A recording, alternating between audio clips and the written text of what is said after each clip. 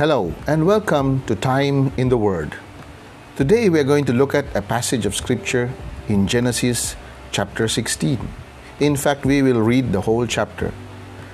The title of our message is The God Who Sees You. Let's read Genesis 16 together. Now Sarai, Abraham's wife, had borne him no children. But she had an Egyptian slave named Hagar. So she said to Abraham, "The Lord has kept me from having children. Go to sleep with my slave. Perhaps I can build a family through her." Abraham agreed to what Sarai said. So after Sarah had been living in Canaan 10 years, Sarah, his wife, took her Egyptian slave Hagar and gave her to her husband to be his wife. He slept with Hagar and she conceived. When she knew she was pregnant, she began to despise her mistress. Then Sarah said to Abraham, "You are responsible for the wrong I am suffering. I put my slave in your arms, and now that she knows she is pregnant, she despises me. May the Lord judge between you and me." "Your slave is in your hands," Abraham said. "Do with her whatever you think best." Then Sarah mistreated Hagar, so she fled from her. The angel of the Lord found Hagar near a spring in the desert. It was the spring that is beside the road to Shur. And he said, "Hagar, slave of Sarai, where have you come from and where are you going?" "I'm running away from my mistress, Sarai," she answered. Then the angel of the Lord told her, "Go back to your mistress and submit to her." The angel added, "I will increase your descendants so much that they will be too numerous to count." The angel of the Lord also said to her, "You are now pregnant and you will give birth to a son. You shall name him Ishmael, for the Lord has heard of your misery. He will be a wild donkey of a man. His hand will be against everyone, and everyone's hand against him. And he will live in hostility towards all his brothers." She gave this name to the Lord who spoke to her, "You are the God who sees me."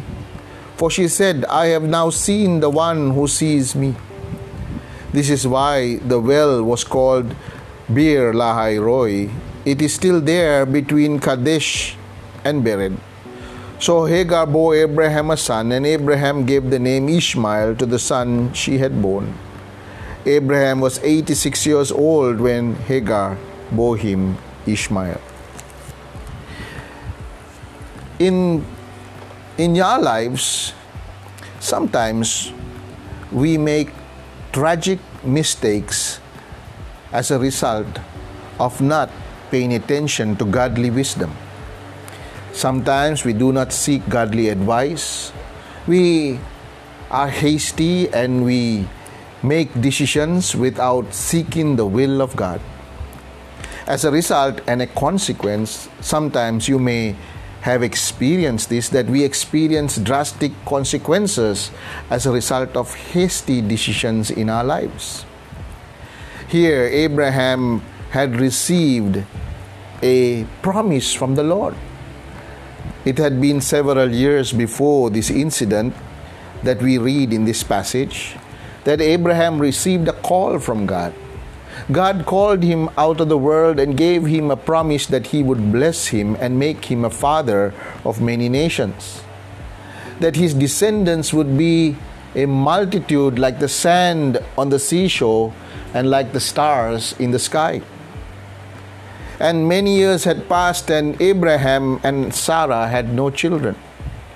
And here in this time we find that without even seeking the counsel of the Lord, without even seeking the will of God or what God had planned or what God's directions were for them, they made a hasty decision between themselves.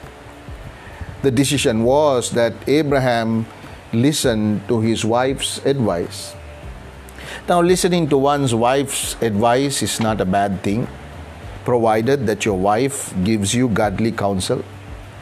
And if your wife is a godly woman who is led by the Holy Spirit, who is governed by the scriptures, and she gives you godly advice, by all means, one would do well to respond and to take that good advice. But here in this case, Sarah gives Abraham bad advice. She tells him to take matters into his own hands because they had become impatient with waiting on God's plan and God's timing. God had made a promise to them that He would give them children, and for that matter, many children and many descendants. But nothing had happened so far. So Sarah suggested to Abraham that he take her slave woman, Hagar, to be his wife, and that he would sleep with her and have a child. So Abraham simply followed the advice or the suggestion of his wife, and he did this. As a result, we find that in the story, it brought chaos into their home. Now, the slave woman Hagar felt a superiority over Sarah. It says that in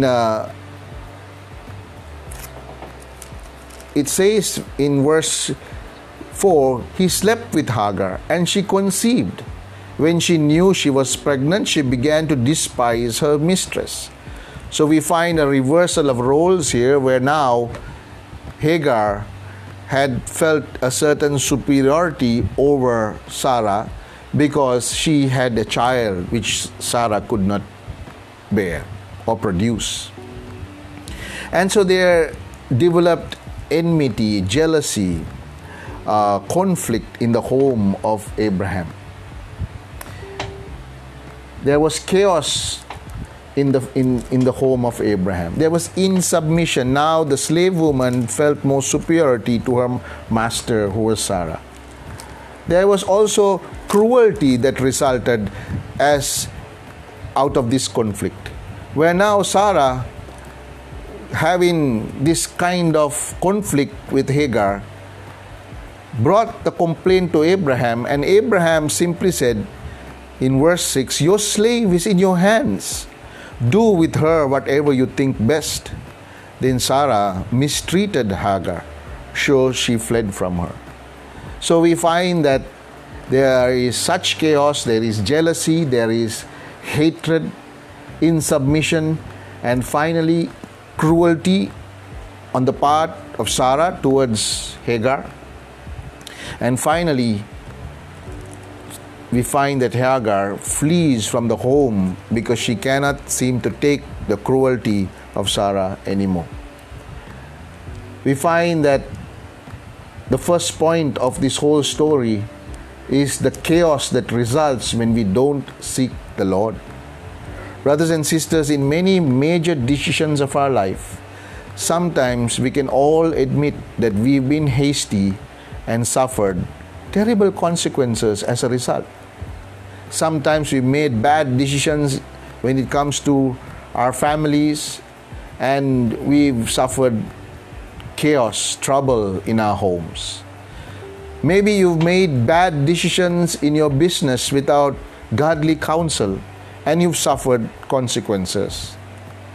You've gone against God's will. God is able to do what He promised if you trust and obey His will. But many people, because of impatience, because we want what we want, and often we want it as quickly as possible, we often compromise and go against the will of God. And here Abraham and Sarah, after having received instructions of the Lord, after having received a promise from the Lord, they go against God's will. God is able to do what He promised in their lives if they simply trust and wait upon the Lord. If they simply trust and obey His will, God is able to fulfill what He promised in our lives. Sometimes the hardest thing for us to do is to take God at His word. And this was a crisis of faith for Abraham and Sarah. We find in the next part of this story is that after Hagar experiences this cruelty from Sarah, she runs away. And as she was running away, she encounters a visitation from the Lord. It says in verse 7, the angel of the Lord found Hagar near a spring in the desert. It was the spring that is beside the road to Shur. And here we find that God shows compassion towards this broken woman, Hagar, who had suffered cruelty. We find that the one who is the most victimized in this story is Hagar, the slave woman. She was just under the power and authority of Sarah and her husband Abraham, and she simply submitted to their will when they asked her to marry, when she was asked to marry Abraham and to have a child for him. Now she was treated badly. She was treated with cruelty, and so she fled, not able to bear any more the cruelty of her master. On running away, a broken woman, mistreated, she encountered and experienced a visitation from the Lord. God showed compassion towards this broken woman, Hagar. And in verse 7 to 10, it says that the Lord, as He visited Hagar, He gave her comfort. This woman, now on the run, not knowing where she's going or what future lies ahead, God gave her also a promise and guidance on what she is to do. God told her what her future would be. And God also told her that she is to return to her master and submit to Sarah. This was the will of God for her. God also gave her a promise that she would have a great number of descendants. God gave her a promise of a bright future for her. And so this was a wonderful comfort to Hagar, an encouragement for her to return and submit with the hope that God would bring about a blessing as she submits to His will. You see, there is a wonderful promise for all of us when we trust God and take Him at His word. There is a wonderful promise of God's blessing and God's favor in our lives. The third thing that we see in this passage is that God's promise of blessing when we follow His will. As Hagar chooses to do the will of the Lord, when she is told by the angel to simply go back and submit, and that God would not forget her, but God would bless her. So as she would return to her master, not knowing what would take place, not knowing the future, simply trusting in the will, taking God at His word, God had a promise to bless her future and that her descendants would be many that would come through Ishmael. She named the place, she gave this name to the Lord who spoke to her. You are the God who sees me. For she said, I have now seen the one who sees me. You see, it's amazing to note here that God sees. God sees the times when we are making foolish mistakes. God sees us in our deep thoughts when we are contemplating disobedience to His will. God sees when we are broken and confused, when we are lost and we don't know the way. God sees, and God has compassion, and God seeks to once again guide and bring us to a place where He can bless us again. So this is a comfort to each and every one of us.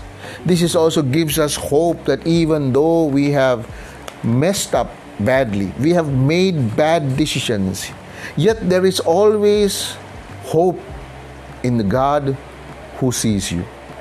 a God who sees your brokenness, the God who sees that, yes, I have messed up, I am so sorry, I made these mistakes, and I want change in my life. God sees you in your situation today. And if you're ready to turn and submit to God's will, God has a promise for you. God has a promise of a better future for you. Just as He gave this promise to Hagar, He gives this promise to every one of us. We don't have to remain in our state of defeatedness and despair. We don't have to remain in our situation of ruin. The future can be bright and fruitful if we only trust God and take Him at His word, and once again seek His counsel and follow His guidance in our lives. We can follow the wonderful example that we find in this story. The God who will speak to us in our despair, a God who will speak to us in our brokenness, and a God who will begin to instruct and guide us. A God who will give us a promise of a better future if we simply trust Him. Brothers and sisters, today I urge you, look into God's Word. Find out what God's will is. Draw near to Him each day in prayer. Read the Bible. Know what God's will is for your life, and simply take Him at His word and follow Him in obedience. And see what God can bring about in your life as a blessing to you. Thank you for listening, and God bless you.